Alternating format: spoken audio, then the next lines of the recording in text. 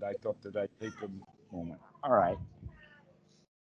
So the last thing you said was is that you dealt with it in the morning, and then it came in the afternoon, and you thought, oh well, I dealt with this morning. Why do I have to deal with it again? Yes, I suppose it's like ordinarily, it's just so much easier to shift. You're ordinarily the sort of like uh, mental habit or of being miserable, the kind of like mechanism of dukkha is ordinarily so much easier to dismiss, and it doesn't normally have a grip and a hold that is so tenacious. Whereas in the last few weeks, the kind of mechanism of dukkha in my mind, the way the mind leans towards it, just seems to be entrenched in a way that it hasn't been for months and months and months and months and months. So it just Well, keeps let's coming back. review things for a second so that we can get that part of it straightened out. And that is that this all came about after you had a nice retreat, Mm, plus an aftermath of that retreat. mm, Okay. And during that retreat, you got all goosebumpy and feeling good and all of that kind of stuff. And then you thought, oh, this is really great. And mm, I can do this. Okay. Then you come back to the real world, and almost everybody does that. They have a crash landing. mm, And that's what you've done. You've crash landed. But that crash landing actually, we have some benefit in the examination of the ruins. mm, And one point that we can say is that while you were in retreat, you were working to get some sati going. mm, Okay. And you were working with the other things. And when you came off a retreat, you stopped doing some of that stuff. mm, All right. So um, there's many examples of this, but the one that I'm thinking of is a blackhead or a pimple or whatever like that. mm. That you push on it and it doesn't move, and then you push really hard, and then all of a sudden it goes. Yeah. Okay. Well, that's about what's happening with some of these defilements is that you were on retreat kind of pushing them down. Mm, And then when you came back and don't have such a good, decent practice anymore, they come back up. And you say, I don't like that. But mm, in fact, what they came back up to was what you used to get along with quite well because you didn't have quite the mindfulness that you have now. mm, And so the reality of the situation is that even though you're more intensely noticing these things, their intensity hasn't changed that much. mm, You just see it more. mm, And the more you see this stuff, you don't like it because you, for a while, you're able to put it down. mm, Okay. And keep this going. It goes away and it goes away and it goes away. All right. So now the first thing that we need to do is to recognize that you actually don't like this stuff, mm. that you don't like the anger. You No, don't like the resentment. You don't like those feelings when they come up. That you, no. and all right. But this kind of not liking is because, in fact, we can recognize and see the dukkha of it. Mm, Before, when we couldn't see the dukkha of it, we didn't see it in quite this same way. And so we did not have this unliking of it. And so, in fact, in a kind of a strange little way, you're making yourself worse because now you can see it. mm. I- And It's interesting what you're saying about that not liking of it. Yeah, because in the past it wouldn't stand out. There wouldn't be enough contrast. It would just be the water that you're swimming in, and it would also be you. Like you would to say you didn't like it would seem ridiculous because it seems like that suffering is you. Whereas now there's like a little bit more distance. You realize that you don't need that suffering to be, and actually it's just a in the arts and it's miserable. Excellent way of putting it.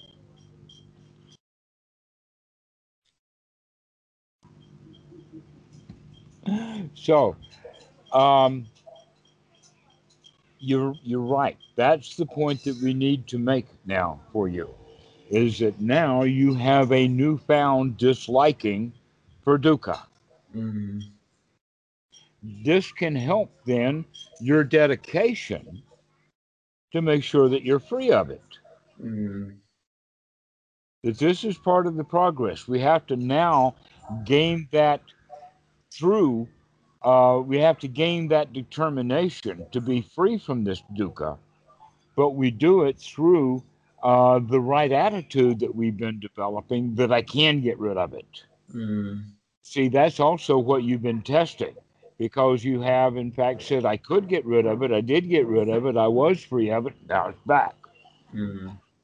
Is that going? What's that going to do to my unremitting joy? What's that going to do to my unremitting right attitude? Mm. Well, unfortunately, it's made it remitting. Remit. Please remit. Yeah, it's gotten rid of the prefix. Oh, okay. Well, so we need to get our remit up Yeah. to bring it back, to get our mojo going. Yes. And part of that has to do with the reconciliation of, yes, it is going to keep coming back up, but I'm determined now to do something about it. Now that I've had the vast good success that I have had with this, we can continue on with that. Mm. In other words, good old Kawanka to the rescue. Never mind to start again. And it does feel like that in like practice, like post retreat. It does feel like starting again, right? Because you have to humble yourself when like all of that kind of the samadhi that you develop on retreat, it does not stay. And Mm-hmm. you kind of start from a different place than you were on a everyday basis than you were starting on day 5 of your retreat or whatever. Right. Yeah. And so we have to start again. It's Interesting. kind of like, go That ahead. didn't bother me, which is the last retreat I did, which was a long time ago. It really bothered me that that the samadhi was so different post retreat. That hasn't been. I've been completely at ease with that. That hasn't been the issue. Um, Wait a minute. Weren't you the one who said you've been miserable? yeah, Wasn't that but the one? not about that. But not about that. I've got whole other things I've been miserable about. Holy moly. I haven't been miserable. Mm.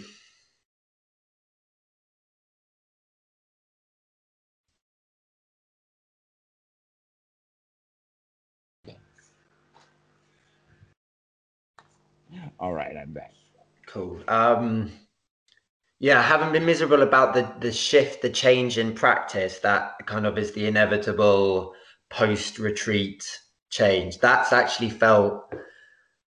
I mean, I'm completely at ease with that. I do like. I feel like practice, like especially this kind of samadhi, it goes up and it goes down, and some of those things are those things naturally arise based on conditions. Like that's become so clear to me over the last year that the idea of getting annoyed about the fact that on retreat X or Y was available, and then in daily life X and Y at the moment X and Y are not available. The idea of getting upset or annoyed about that is absurd and hasn't entered into my thing. What you're talking about the pimple exploding though, and that makes a lot of sense, but it feels like what's come up since is actually like a very deep rooted psychological pattern, like a very Mm-hmm. very very old old, what's the best word for this? Like old pattern or old script. Wound. Yeah, wound works as well. Script or wound. Um, and there's like a few life circumstances that like have that have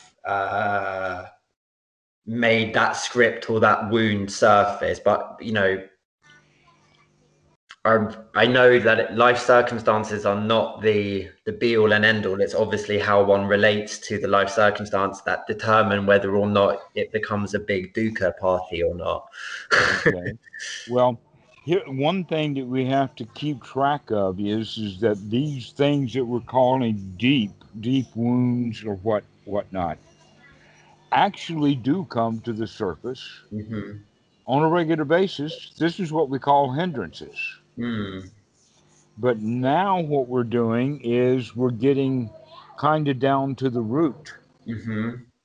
which the translation that Bhikkhu Bodhi uses is underlying tendency. Mm. And that I actually did some research on that word underlying tendency to find that it's used in several different ways, in the sense that there's more than one different list of underlying tendencies. That, for instance, the second noble truth, the greed, ill will, and delusion, those three can be considered underlying tendencies. Mm. Another way of looking at the underlying tendencies actually fits and conforms directly and precisely with the four instincts. Mm. And so we can think of these deep things as actually instinctual. Mm. Yes, I can completely see that because the how the developing psyche responds to these instincts being met or not being met is Hmm. what patterns one's kind of psychological in sort of print, right? Like I can see that. Exactly. And the primary um, baseline is the self-preservation instinct, that which keeps us alive, and its mechanism for keeping us alive, or its communication method, is to sound the alarm. What is that? Fear. Fear is the alarm. Mm. And that in our society, mostly there's no reason to have any fear at all, Mm. because we live in a safe environment. Mm. But way back when, fear kept us alive as a species, not just as a species of humans, but back into being apes. And yeah, their fear and the various things that associated with that fear is what kept the tribe alive and functioning. Mm. But now we live in a much more modern society, which means most of the fear that arises into the form of the surface is, let us say, false positives. Mm. So this machine that's down there will go off automatically on an irregular, ill timed basis, because that's its job, Mm. the self preservation instinct. We have to now bring wisdom to that Mm. so that we can recognize that there's no reason to be afraid. Mm. But when we don't have the mindfulness, we don't have the sati, if we're not looking at what's really going on and the associated, by just looking around and say, there's nothing to fear here. Mm. And yet, people will, let us say, the example of is they see an email come in and they're afraid to open it. Mm. Why? That there is nothing in an email that's going to hurt anyone. Why should we fear? Mm. Another example would be is that the like an email or whatever, a note comes in from the university, and you know that it's going to be either the acceptance or the rejection letter, right? And so all of this fear and trepidation comes, and there's no reason for any of that. Mm. That is just an email. Mm. But look what our system, a lot of people say, oh no, that's a good time to have all of that stuff come up. No, it's not, because it's better to just open and see what it is rather than, having all these feelings about it before it's even opened. Mm. But we can then expand that everywhere. All right. If we can be aware of it, if we can become aware of it. And you said you were miserable. Well, miserable tends to take a while to build up in the sense of an over and over and over thing. Mm. If every time the misery came and you caught it and Mm. say, oh, that's just more dukkha, never mind, start again, then Mm. it wouldn't be miserable at all. It'd just be part of your daily practice. Mm. In, Yes. in a way, it getting miserable means you're not practicing. Mm. Because it suggests that there's like that cumulative build up.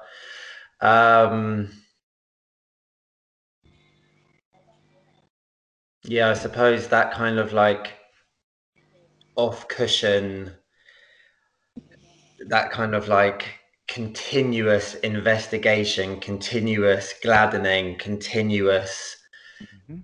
deliberately feeling in. Unremitting is the word we That's the use. one that hasn't been there. It's like it's the weight. It's not fear. You talk. Yes, it had been. That's the whole point, is that's what you were doing when you were on retreat. Yes. We checked that out before you went twice, and then we checked it out after you came back. And we know that that unremitting mindfulness was there and the results of that practice. But now you're not unremitting with it. No. Now you've got And kind of sloppy. now it's the opposite. Now as I said, that kind of like that wounding or that patterning has, for whatever reason, in response to circumstance, arisen, and it now seems to be the thing which is unremitting. It's the thing which keeps coming into mind, which keeps on patterning my behavior. Like it's almost like it's Okay, but you've got a kind of a handle on it already. In fact, you called it an it. I don't know what it is, but whatever it is, you now have to have that strong determination mm, that we've spoke about before to mm, say whenever any thoughts of it come into mind, out they go. I'm not even going to dwell on it long enough to unpack it. mm, Okay, here's an example of that, the one that I started using years ago. The old man who is a normal temple attendant, he's part of the board of directors, etc., like that, and a new monk comes to stay in the temple, and he don't like that. They have an argument or something like that. And so when this old man, who's quite a Dhamma dude, when he goes home, he now says, I'm not going to think about the temple at all. mm, Any thoughts about the temple at all are going to bring up thoughts of that monk, and any thoughts of that monk is going to bring on bad feelings. Therefore, the whole temple, the big it, is off limits to my thinking. mm, So that's something that you can plan on too. Is whatever it is that causes the memory of the misery that keeps coming back. You got to be on guard that whenever it does, out it goes. mm. But what about, this like feeling and this like it's so deep rooted. I see it. If I look back on my life, it's the thing which comes up whenever I feel really bad. This is the story. This is the script that plays. I kind of Mm-hmm. feel like I need like some investigation, like some actual like No, seeing you need through to it. stop it. That's the Then is it major just change. You going to don't come need, up? you've already investigated it enough to know that it is not worthwhile having, because that's why you want to investigate it, is so you can get rid of it.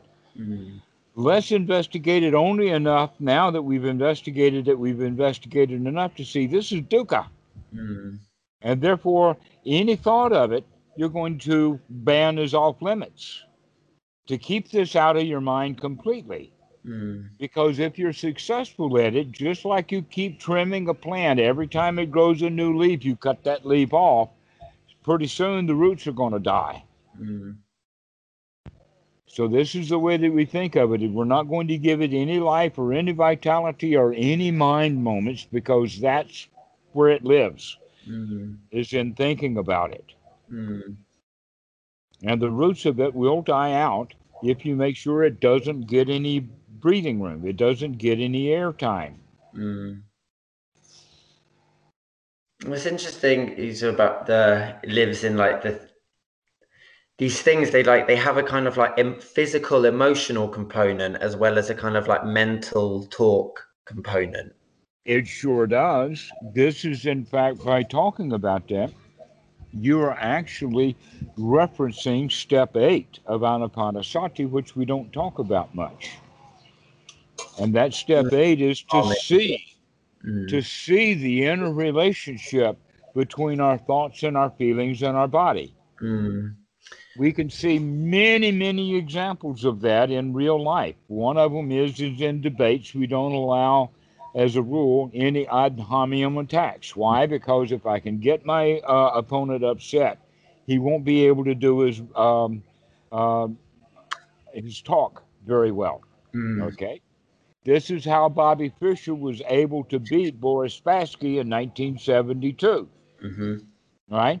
That's step 8 of Anapanasati, to see this interconnection. Mm. And Because, it go is ahead. interesting. In some sits, like as I said, this pattern of thought and feeling has become very prominent in the last few weeks.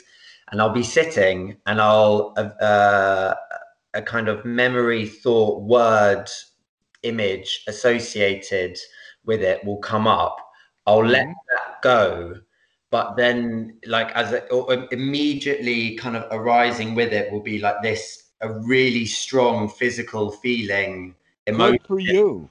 Most people are very slow to see that kind of connection. You're actually describing for me exactly how the mind works. That's referenced in this step 8 of Anapanasati. Yes, you have that thought. Even if you can push it out, it's already leaked those chemicals into the body. And Although which way is it? I don't know. I don't know what is the chicken and the egg in it. Like they're so. But then when you've let go of the thought, but the feeling, because you're sitting and you're in a state of, there's not that much else going on. The feeling then comes, and the feeling almost is like, it's almost like a wave of like PT, except it's like it's similar in the sense like when you can let go of the thought associated with it, and you're just with the body and the feeling in the body. You can feel it as like this strong wave in the body. I don't know how. and yes, and it can be relaxing or relieving at least. Yes. It's a relieving it's a release. It's a good feeling. Allow yourself that and to breathe into it. Yeah. Okay. Generally, what happens physiologically is that, um,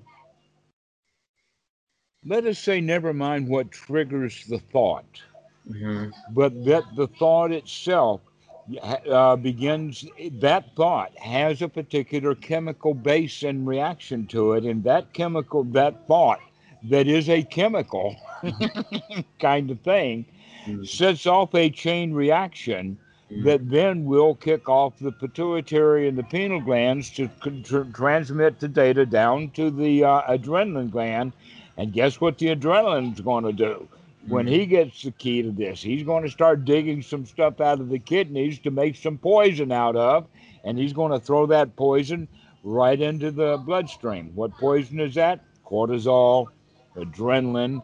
Get ready. So these are actually the chemicals that are associated with fear. Mm-hmm. And we can talk ourselves into being afraid. In fact, that's how we get afraid, is by talking ourselves into it. And we don't have to have a stimulus from the outside. We don't have to have a bear growling at us. Mm-hmm. That, in fact, the bears that generally growl are the ones that are on the inside anyway. Mm-hmm. And so, just as I said many times before, that we talk ourselves into feeling bad, time to talk ourselves into feeling good. Mm-hmm. Okay? So, recognizing that the kinds of thoughts that we have of dangerous or unpleasant situations are going to bring up the feeling or the chemical stuff in the body that is associated with freeze, flight, and fright.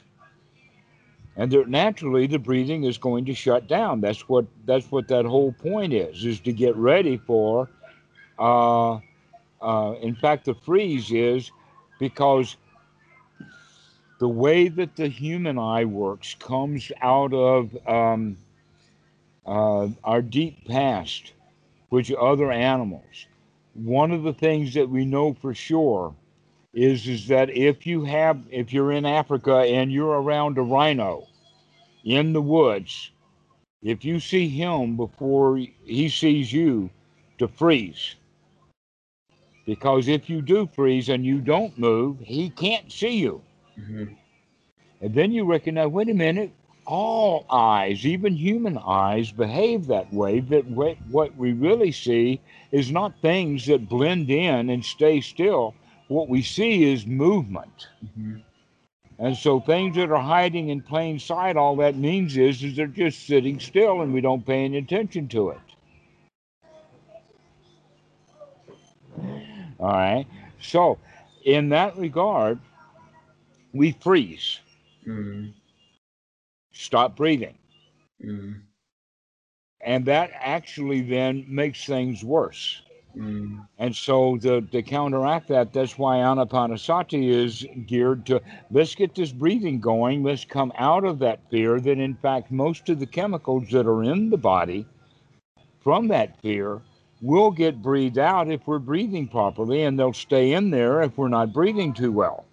So even if we can shut off the mechanism, the existing adrenaline is still there, but we can breathe that out too. Mhm. So are you suggesting, you're saying that like that feeling when the emotional component is felt in the body, say sitting, when practicing or in life, to feel into it, to breathe into it, to kind of separate it from the thought that triggered it is a helpful way to practice with it, and that is releasing. Mm-hmm. Okay, so that's interesting, because then you're differentiating between the kind of like the mental talk and then the kind of like physical feeling, and you're saying the mental talk, that's what we're going to be on guard for. That's what we're going, like, we're seeing through, we're seeing it for what it is, we're letting it go kind of instantly, and we're being glad about the fact that we're practicing successfully by seeing it and letting it go. But Uh-huh. then any of the kind of like more emotional, felt, physical kind of responses, like, like a kind of like physical wave of sadness, say, that like comes up in response to that, to kind of like breathe with it rather than try and dismiss that part of it. All right. Let me back up just a bit with that and say that um, you're right that if we can stop the thoughts, then we can deal with the feelings. But many students will come because we talk about it in the sense of working in the realm of body mind first and then do the feelings. But then the student will come in and say, oh, but all of this anxiety keeps coming up, or tensions in the face, or other things like that that I'm noticing. And basically, what that really means is that he was slow on the uptake, Mm, and that the sati wasn't strong yet. mm, And because of that, he was thinking the kinds of thoughts that would put his body into a state of anxiety or fear. But once he recognizes the anxiety and fear, it's still, let's go with having some happy thoughts. Let's change the content of the mind. That in fact, he can recognize possibly that if he is feeling anxiety, mm, that the thoughts that he has is in regard or in association with that. That in fact, feelings can come up, before the thought. Why? Because other things can trigger a feeling Mm. other than thought, but thoughts are one of the things that do trigger feelings. And so we can say that which came first, the chicken or the egg? Sometimes the thoughts come first and then the feeling, and sometimes the feeling first Yeah, and then the thoughts. that's what I was trying to get at before. That is how how that makes sense for me for what I experienced. It's interesting. You're talking a lot about like tension, anxiety, fear, stress. Hmm. What I'm feeling is not. It's much like softer than all of that.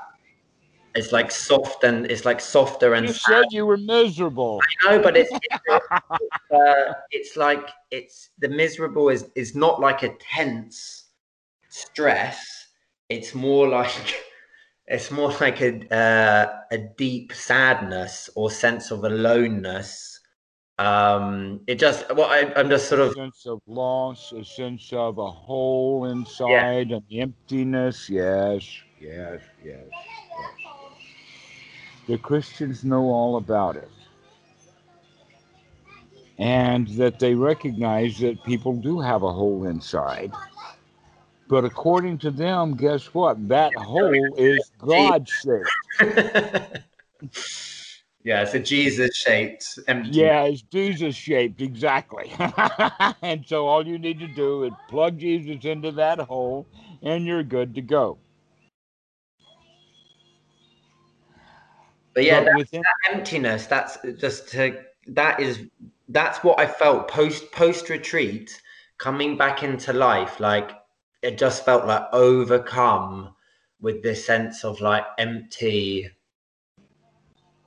and like to the extent that like, and also then like looking at my relation, like it's looking at my like relationships with my parents, but all of this, it just suddenly felt like this sense of like empty aloneness, and that's what Mhm. characterized my life and all of my life and my existence now and everything. And it's like this sense of like But you've had that sense before. You've known that before. I think it's And a very early feeling, that sense of like aloneness, that sense of like not being complete, not being in connection. when people are overwhelmed with this, it's called um, an abandonment issue. We Yeah, feel like we've been abandoned. I mean, I think I've discussed my early life history with you before, like that. Enough to know that it was worse than most. So I think Okay. yeah, this is what we're talking about. This like that's why I'm saying that I feel like this is a very deep rooted thing which is emerging, and I really Hmm. want to, I really want to, All right. Well, let's go ahead and put that label on it for a while until it doesn't fit anymore. And that is the feeling of have been abandoned mm, or that you have to guard against being abandoned. mm, Um, the worst case example of the abandonment issue is the young woman after she gets married, when her husband leaves for work, she'll have a fight with him mm-hmm, to get him to stay. mm, Right? Because after he leaves, then she feels alone and abandoned. Right? But part of what we're working here with is the right attitude because, in fact, alone and abandoned is kind of like the bottom line of being a victim. mm-hmm, That not only did you lose the battle, but now the one who beat you up has left you. Now there's no one to take care of you. You know, you're there struggling alone and injured and incapable. All right. That's the feeling, mm, but that's not the reality. mm, All right. The reality is that you can handle yourself. That mm, there's nothing to be afraid of. That in fact, um, people. Here's a way of looking at it. Many people, without knowing what's going on, will spend part of their lives trying to fill up that hole. mm, They fill it up with a house, with a job, with an education, and they're always disappointed no matter how many motorcycles and or buggy whips they throw into that hole. It still is empty, Mm-hmm. even though it's junky and crowded in there. Mm-hmm. It still feels like a big hole. Mm-hmm. And the reason that I'm working at this level is because within Christianity, Jesus says that the kingdom of God is within, but in the Greek it says basilica theos, or a godly cathedral. Mm-hmm. So if you think about this emptiness or hole inside of yourself as a cathedral, Mm-hmm. and that cathedral is a holy place, Mm-hmm. then it's your home. It's okay to feel this emptiness Mm-hmm. because it's a sanctuary. Mm-hmm. But that's a completely different way of looking at it.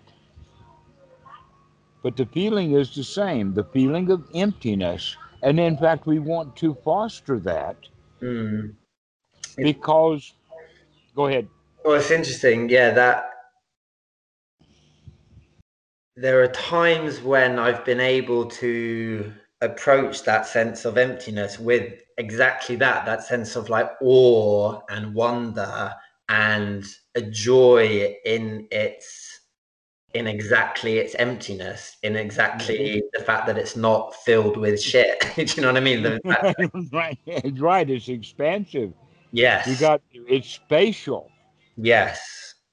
but It's we like, don't have to feel lost. We're the boss. but I suppose it's somehow like in that emptiness, with its emptiness, it's so prone to being colored like by a view of it, that suddenly if the view is that emptiness is like a sense of like aloneness, a sense of not lovedness, then suddenly that is what expands, that's what pervades, that's what takes Ah, over, exactly. But that is actually longing for something that you don't have. which is the ability to fill that emptiness. Yes, the ability to feel loved. Except that in Buddha language, we don't use the word love because we know that the word love is, in fact, wanting something we don't have. And Mm, so I'm cautious about the word love, but I can at least point in the right direction, is mm, because this a feeling of abandonment means the feeling of being unloved, unworthy, and everyone, that's what society is actually about. In fact, you could think of it as this is the nesting instinct mm, when the nest is empty. mm. Okay, and we feel that we're alone. Guess what? That's not so bad. Mm, That's not so bad. Why? Because the only possibility to be not alone is by being in the company of people who have not yet got their mind together. And so, in a way, you're saying, I want to be entertained. And so, this feeling of emptiness also has the quality of boredom and restlessness. mm, mm. That seems It's like, yeah, that's a secondary quality of it. Like that's how it kind of manifests. mhm. Because we're looking for something to fill it up. We're looking for something because what we have now is not good enough. Mm, That's the time we need sati right then to wake that up and say, oh, yeah, really? I want to be loved? Well, then let me do it. I can do that. I'm good enough. I'm smart enough. I'm strong enough to give myself all the love I want. And then I can appreciate what my family does for me a whole lot better because I don't need them. yes, you're not coming to them with all of that need. You are Mhm. a complete human being who's able to kind of look after themselves. And from that place, you can actually be a much more loving, helpful, wonderful parent, partner, friend, Mhm. whatever. I get And that. Okay, so now you're getting in touch with the fact that everybody has this emptiness or this longing in there, and that in the Buddha's language, this is the stuff of the high five fetters, especially this restlessness, Mm, and that for many people they express this restlessness in boredom, in doubt. We can talk about it in the sense of feeling empty inside or longing for something or being incomplete. mm. But then if you turn your joy juice on, you get your mojo going, and you can just pop right out of the chemistry that creates that stuff. And suddenly that emptiness is a kind of like rich, vibrant, inner. Oh wow, it's I like that. nice in here. Well, Wow, it's nice in here, nice yeah, and yeah, empty. yeah, yeah. I think that yeah, that's a beautiful idea. That's the language of that in Christianity. What do you say, Basilica Theos? The like in Uh-huh. that is a very that I find that very appealing. Mm, right. Metaphor. And that everything you breathe is God, Mm, is a God-filled emptiness. mm, And with every breath, we breathe in the divine, the holy, the wholesome. mm, And every breath we breathe out all of the anxiety, the tensions, the worries, everything. mm, And so this is the way of thinking about it is that, and inside this Basilica Theos is capable of taking my exhaust unremittingly. mm, Okay, that's a joyful part of looking at it too. In fact, I have many years ago, but done guided meditations mm, with this whole idea of the Basilica Theos, or the emptiness inside, becomes part of our breathing, and we breathe in God and breathe out God, and breathe out all of the anxieties and the tensions and the worries with each breath, and we can get ourselves into a good space, mm, knowing that yeah, it's okay that we're empty inside. It's just a feeling, but mm, now I begin to like that feeling. mm, Because what is my choice? Is to continue to not like it. mm, mm, And so we become friends with the way that we feel. mm, We become kind to ourselves in that regard. mm, But what you talk about is miserable is because you're doing this. You mm, don't want it. You don't like it. mm. All right. So instead, it's about like opening into it, breathing with it, making friends with it, showing kindness, love towards it, and letting it. Taking the unsatisfactoriness out of it. Take the dukkha Yeah. out of it so that this is dukkha nirodha. Mm. Yes. And so this is why we have to practice at a deep level, or not a deep level. This is more an advanced level of practice. Mm. Well, I feel really, I feel really lucky to have had this. Well, really fortunate to have had this conversation with you, and really, I genuinely feel really excited about it because, as I said, it's like I feel like this is the this is like the bottom line in some ways for me. It's like this feeling and this feeling Until you get to another bottom line, but for now, and that way of approaching it, that way of thinking about it, really, Mhm. uh, I can see that that is a really rich and expansive possibility. And yeah, thank you. I have to go. I have to Me go right too. away. Thank you so much for your time. I'll speak to you next week. I'm glad. I'm really glad to talk with you. Thank you for talking with me about this. This is good stuff. Okay. It's good for you. Okay, so we'll see you later. See you soon. Go well, Damaratu. Thank you. Okay, thank you. Thank you for calling.